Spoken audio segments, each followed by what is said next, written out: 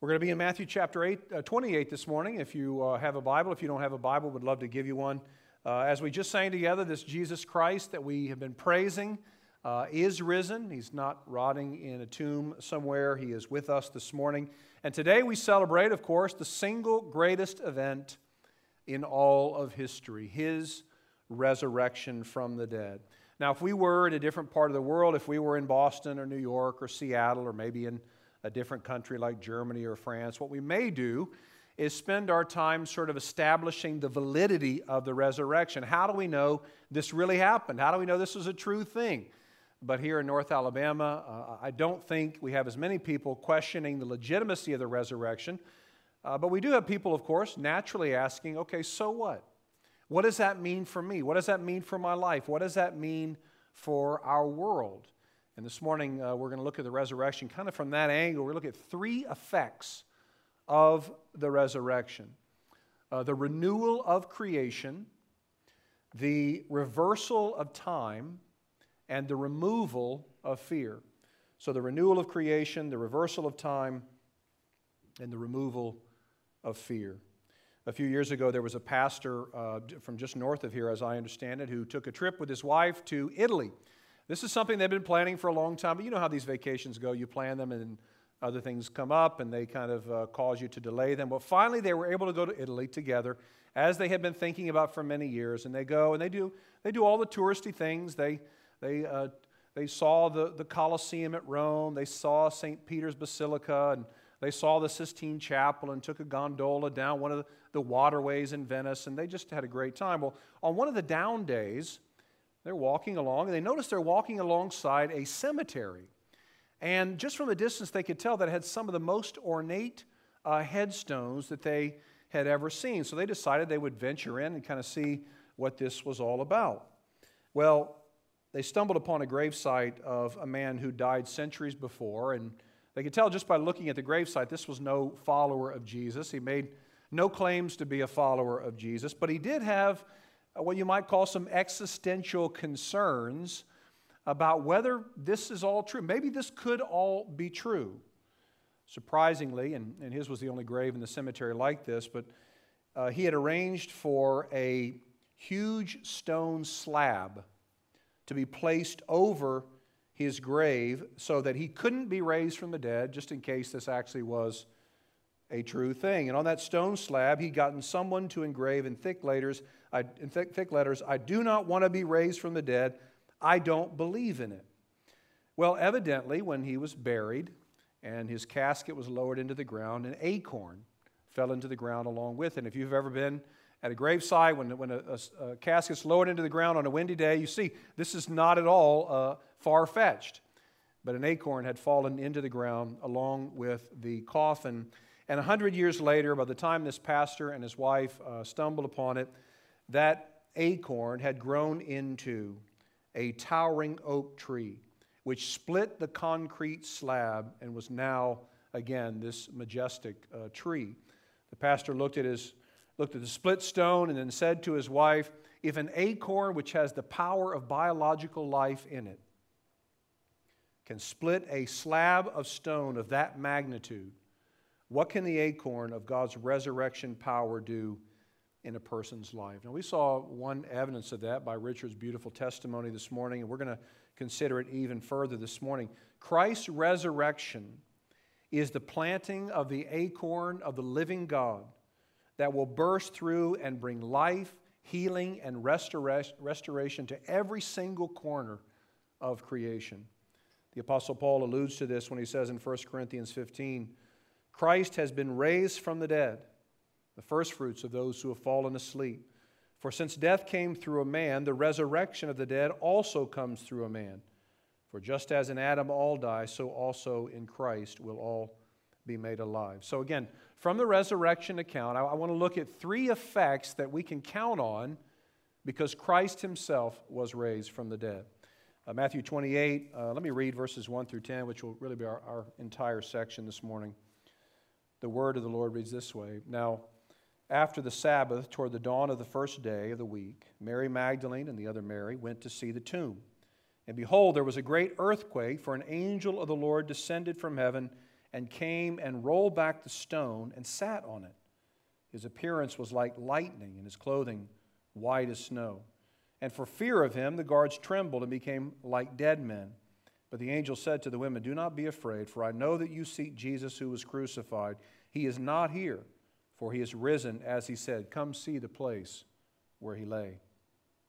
Then go quickly and tell the disciples that he has risen from the dead, and behold, he's going before you to Galilee. There you will see him.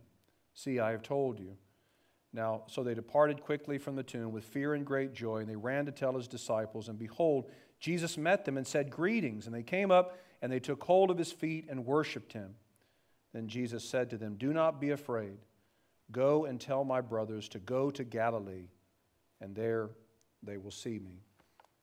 Now, we don't have time to look at the section that precedes this, all the verses ahead of this. But the reason the resurrection is such a really big deal is because Jesus actually, literally died. His organs shut down, his body physically expired. You know, we confess in the Apostles' Creed that Jesus was crucified, died, and buried, but we often kind of rush past or gloss over that phrase, he died, as if it's not that important. But it's critically important, because if he didn't really die, the resurrection would be a sham. But he did die. His heart stopped beating, his lungs failed, his brain stopped functioning. He really died, and his body was buried.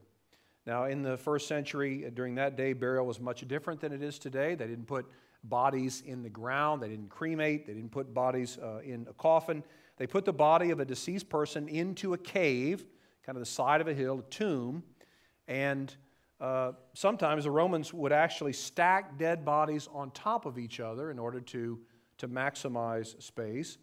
Bodies would be wrapped in linen cloths and then covered in perfume and spices in order to keep the odor from becoming overpowering.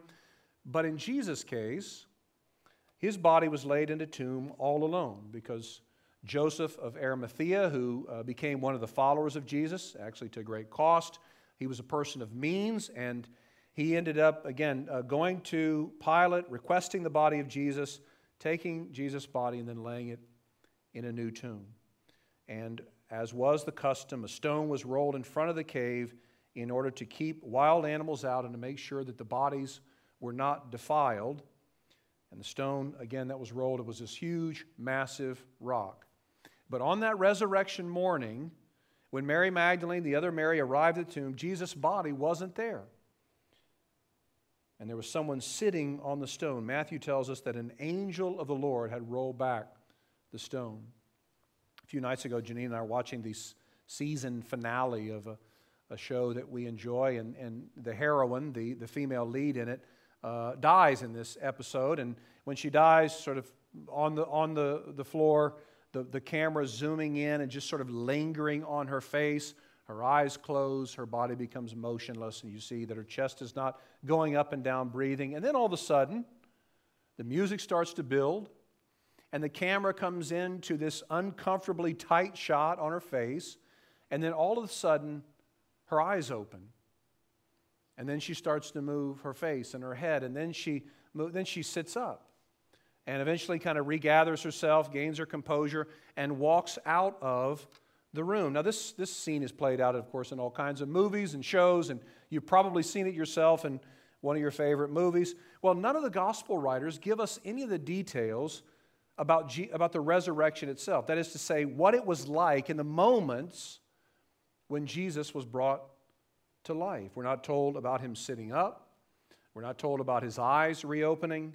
We're not told about him sort of unraveling the clothes, that were wrapped around him, or maybe even trying to rub off some of the strong perfume, the fragrance there. And I don't know about you, I'd love to have some of those details. I think it'd be fascinating to see, to visualize what it was like when Jesus first was made alive again. But we do know that there was an earthquake, Matthew tells us, but that happened as the angel appeared, not as Jesus sat up.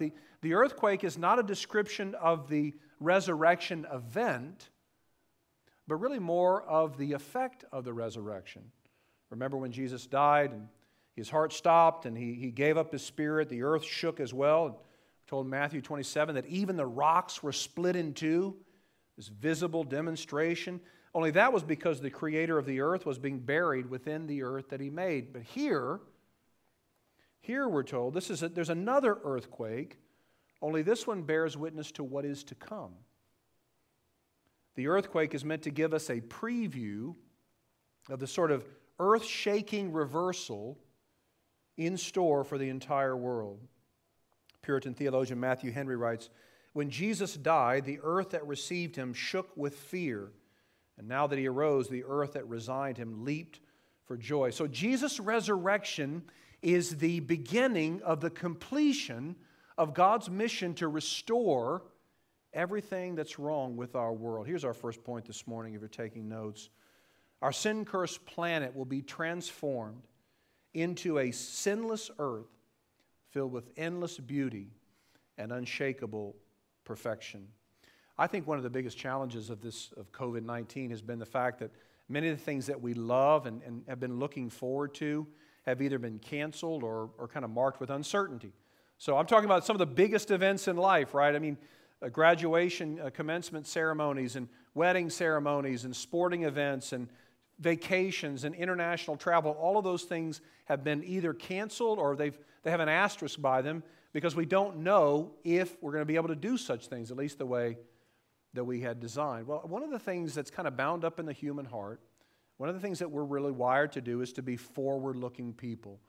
And so, in fact, we know this even from the time of the fall of Adam and Eve. Ever since the fall of our first parents, whenever we go through difficulty, or one of the chief motivators for persevering amid difficult times is to recognize something better is on the horizon. Something better is in store for us. Have you ever needed that reassurance? You know, maybe you're in a really rough patch in your relationship or work, or maybe you have this nagging injury or illness that won't go away, and you really need to know that there's something better on the other side, that what you're going through will not last forever. Well, here Matthew is alerting us to the reality that there is a cosmic renewal ahead. The physical resurrection reminds us that God cares not just about the spiritual world, but also the physical world. He cares about the physical world. He cares about this planet, and He intends to renew it so that it never bears the marks and the scars of sin again. Now, notice I said renew. I didn't say scratch and start over.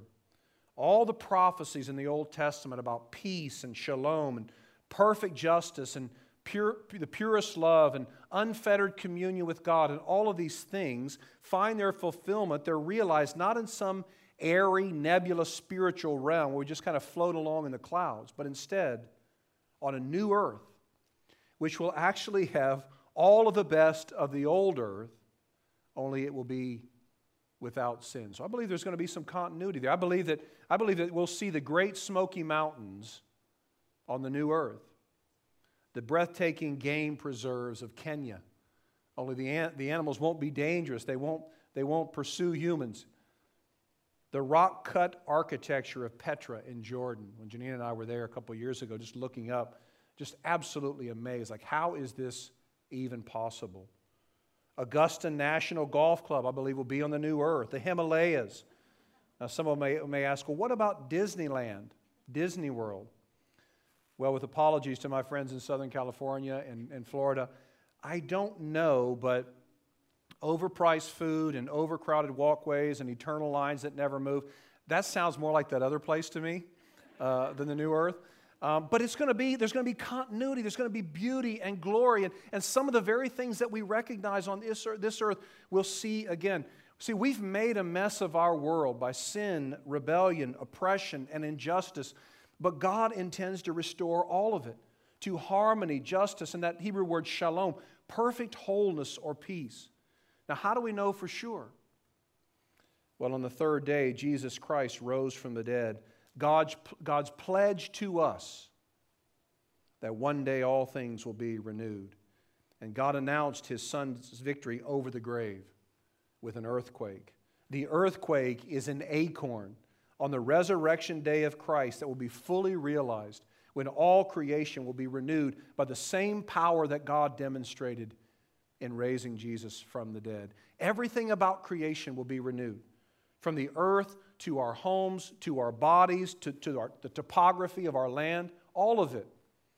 Talk about something to look forward to. For those in Christ, they don't just get their homes back, but the home that they always dreamed of but could never afford. They don't just get their body back, but the body they've always wanted but never had. And I've done some time thinking about the new body on the new earth, and what the various hairstyles that I may try then. I may do a mullet for 100 years. I may get a perm. I don't know. I may try, do people still get their hair feathered? I may try all kinds of things. Brand new bodies that are better than what we have now. The body we always wanted, the home we always wanted. The life, we don't just get our life back, we get the life we've always dreamed of. In fact, actually beyond our wildest dreams. We don't just get to see our mom or dad again if they were in Christ, but we get to spend time with them where time is actually not a thing anymore. We don't have to worry about abbreviated conversations or rushing to the next obligation. Now, speaking of time, there's another aspect of renewal that we see here, and it's not immediately evident, but I love this. Notice in verse 1, we're told that the women approached the tomb on the first day of the week at dawn. It's on the first day of the week that they go to see the resurrected Jesus. They find the angel's announcement that he's not there, but he's risen just as he said. And here's the thing. Jesus gives no command, at least there's no indication in the Scriptures, in the New Testament, where Jesus commanded his followers to start worshiping and gathering on the first day of the week. But this is what they do. We've been spending time in Acts. We've been there for 3 months. And you see in the New Testament that the followers of Christ began meeting on the first day of the week, the day of the resurrection. Now, this is something God's people have been doing for hundreds of years. Hundreds of years, actually meeting on the Sabbath. But now, instead of working all week to earn time to rest, rest is actually given. You rest and then work. Rest is a gift. Work flows out of rest. We already have God's approval. We already have rest. Now we go to work. Here's our second point. In Christ we find the ultimate rest. We work from God's unwavering approval, not for it. Now, prepositions matter, don't they? We work from God's approval, not for it. Every other religion in the world says the opposite, the reverse. If you work enough, strive enough, serve enough, give enough, do enough, perform enough, prove yourself enough, then maybe you can gain the approval of the gods. Maybe you can have a moment, just a moment, of rest. But the resurrection is God's stamp of approval that Jesus' cross work was enough. So Jesus died on the cross for our sins to satisfy the wrath of God rightly directed at us. And the resurrection is the receipt, so to speak, where God says, yeah, that payment in full is sufficient. I have received that payment. It is enough. Now, there's an ongoing trend, I think, in our day, and I was tracing this back. I think it probably goes back maybe 25 years with the kind of the advancement of technology, and that is this need to be productive at every moment. It's becoming very, very difficult to just be and not answer that text, respond to an email, post something on social media. And I'm regularly reminded by my family, about half the time respectfully, Dad, why aren't you with us? You're not with us. Why are you on your phone? You don't have to answer that text right now. But there's a burden, there's a compulsion to always be doing. We feel the burden to constantly produce, to prove ourselves at work, in school, at church, at home with our families. But remember what Jesus said. He said, come to me, all you who are weary, and I will give you rest. What Jesus says, in essence, is, I know how hard this life is. And I know that you have this, this inner longing to be right with God. A longing you try to satisfy by doing more, working harder, making a name for yourself, succeeding in your business, showing other people that you're worthy, finding satisfaction in other things. But Jesus says, no, you can relax. It is finished. I've done it all. so you don't have to. Now, rest doesn't mean inactivity, but it means we no longer have to prove ourselves to God or anybody else. We no longer have to work our way to try to earn the approval of the gods. What Jesus says is, my resurrection is the receipt, so to speak, that says that my payment for your sins was enough. Your worth, your value, your significance, those things are tied into my accomplishment, Jesus says, not yours.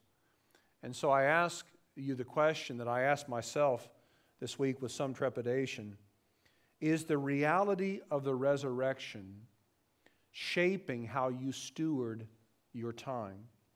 If someone else observed your rhythms, would they say, now that's a woman who knows how to rest? That's a man who has put off the sort of constant producing. Or would they say, he never stops working. She never stops doing. He never stops setting himself up for the future. Is worship with God's people a regular part of your life, or are you too busy to spend that time with your Creator? The resurrection shaped how the early church spent their time. The security of their position in Christ mobilized them and compelled them to go out and tell, in many cases, a hostile world about Jesus.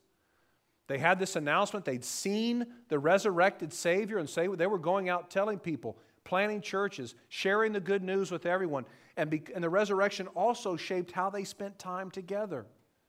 They lingered with one another. They spent time with one another without trying to outdo one another or show that they were worth being loved. They enjoy one another as brothers and sisters in Christ.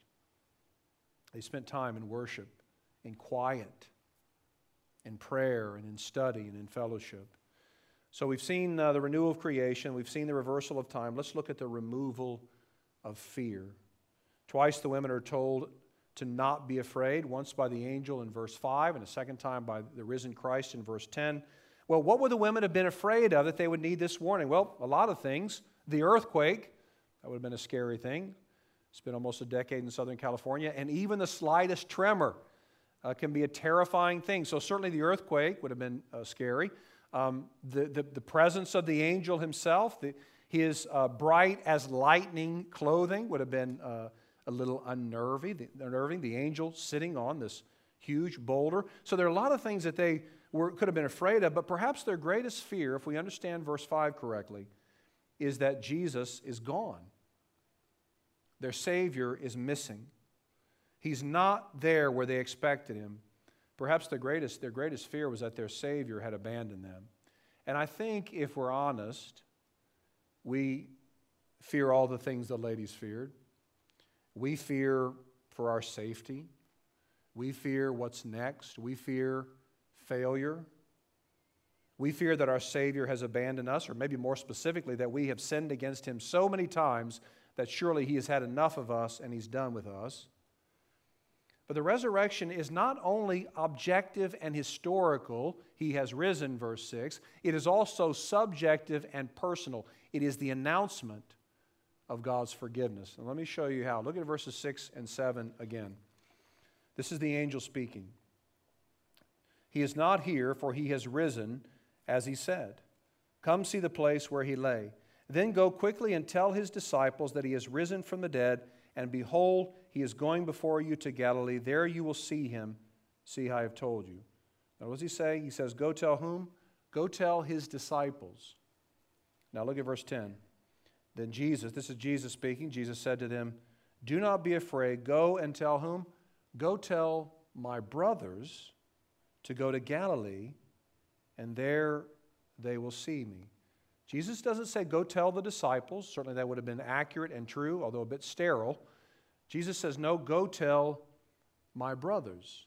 Now remember who he's talking to. These are the ones who had abandoned him at his darkest hour.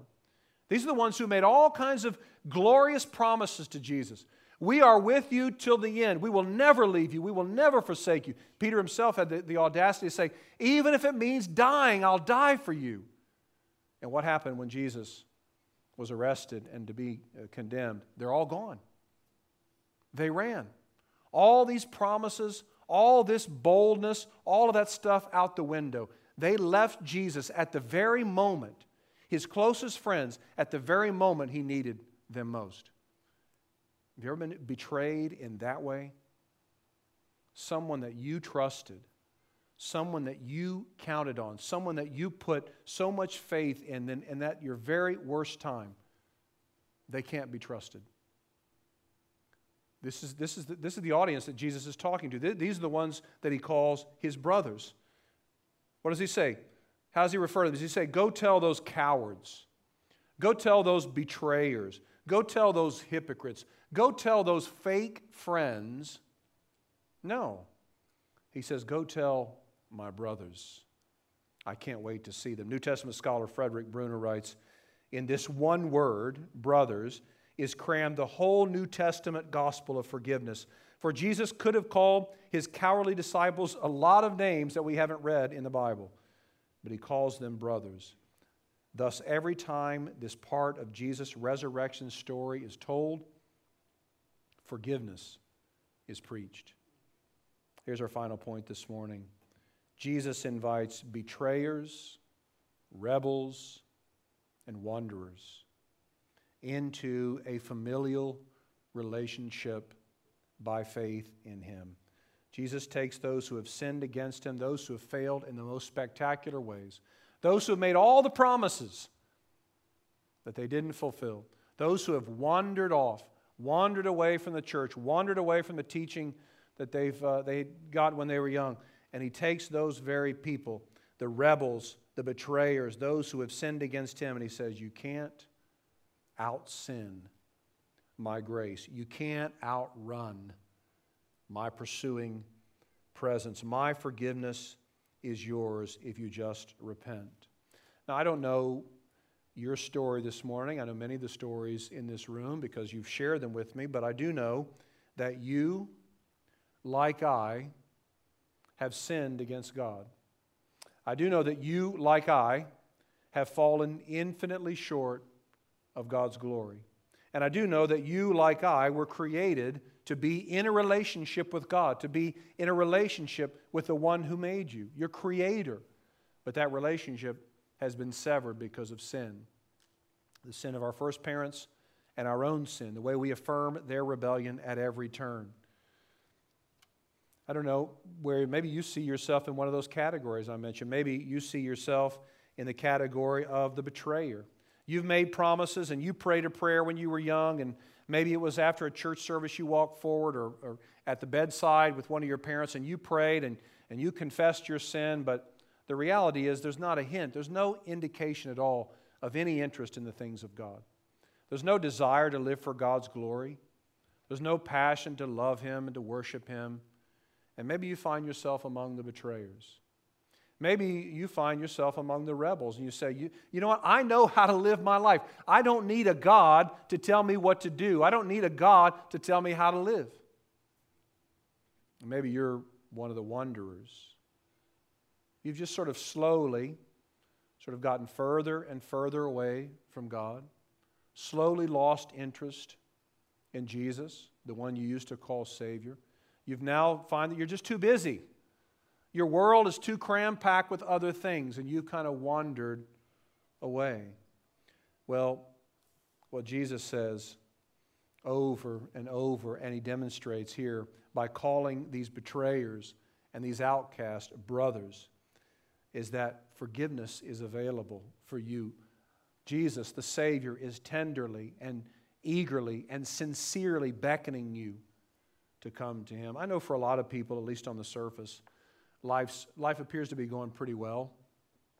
When we dig a little deeper, at the heart level, maybe the relational level, we see that the damage that guilt and fear can cause can be pretty devastating. I meet with people all the time, sometimes to pray with them, sometimes for lunch, sometimes over coffee just to listen, sometimes to provide biblical counsel.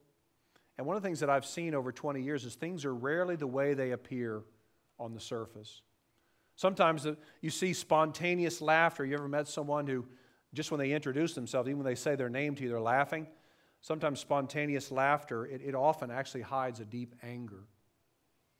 A posture of confidence often disguises feelings of inadequacy, insecurity, and sometimes even self-loathing. Smiles on the outside cover hearts that are hurting and alone. Couples that are sometimes most affectionate in public often fight and war when they're alone and no one is looking.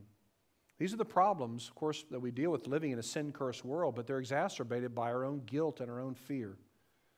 Particularly the fear of being abandoned by God. But Jesus makes it clear that He is eager, again, eager to welcome to Himself even those who have betrayed Him most heinously, even those who have sinned against Him repeatedly, even those who have made promise after promise that they have failed to keep, even those with sin that nobody else knows. He takes those who have failed and He invites them to become His brothers and His sisters. He takes those who have rebelled, even shaken their fist at Him, and He beckons them to become the children of God. And concerning our deepest, though perhaps most, our unstated fear that Jesus won't be there for us, that God will remain distant and aloof to us, the resurrection speaks a word of forgiveness and calms that fears. The man of sorrows has died on a rugged cross, and when He was raised from the dead, it was God saying to all who believe, your debt is paid, your sin is gone, you now belong to me, you are now loved by God now and forever. Let's pray. Father in heaven, we plead with You this morning that You would help us to believe. We pray, Lord, for those who, in any one of our 3 services this morning, who are running from You, those who want nothing to do with You, those who, though they would never say it, they believe that they have this thing under control. They've got their life. They don't need a God. Father, will You do the miraculous work that only You can do and bring about repentance and faith? And will You comfort those who are beaten down and afflicted? Will You encourage those who just feel like they're barely keeping their head above water? Will You strengthen those who are weak? And will You bring low those who are puffed up with self-righteousness and pride? Father, will You do a miraculous work by Your Spirit and for Your glory, taking those who have betrayed You as I have, those who have rebelled against You as I am so prone to do, and those who have wandered off that I know I would do at any moment except by Your grace. Will You take those and will You give them by Your Spirit eyes to see and ears to hear, and will You bring them to a place where they see You as You truly are, a loving and merciful and gracious God, and they turn to You in repentant faith in Your Son. It's in Christ's name we ask these things. Amen.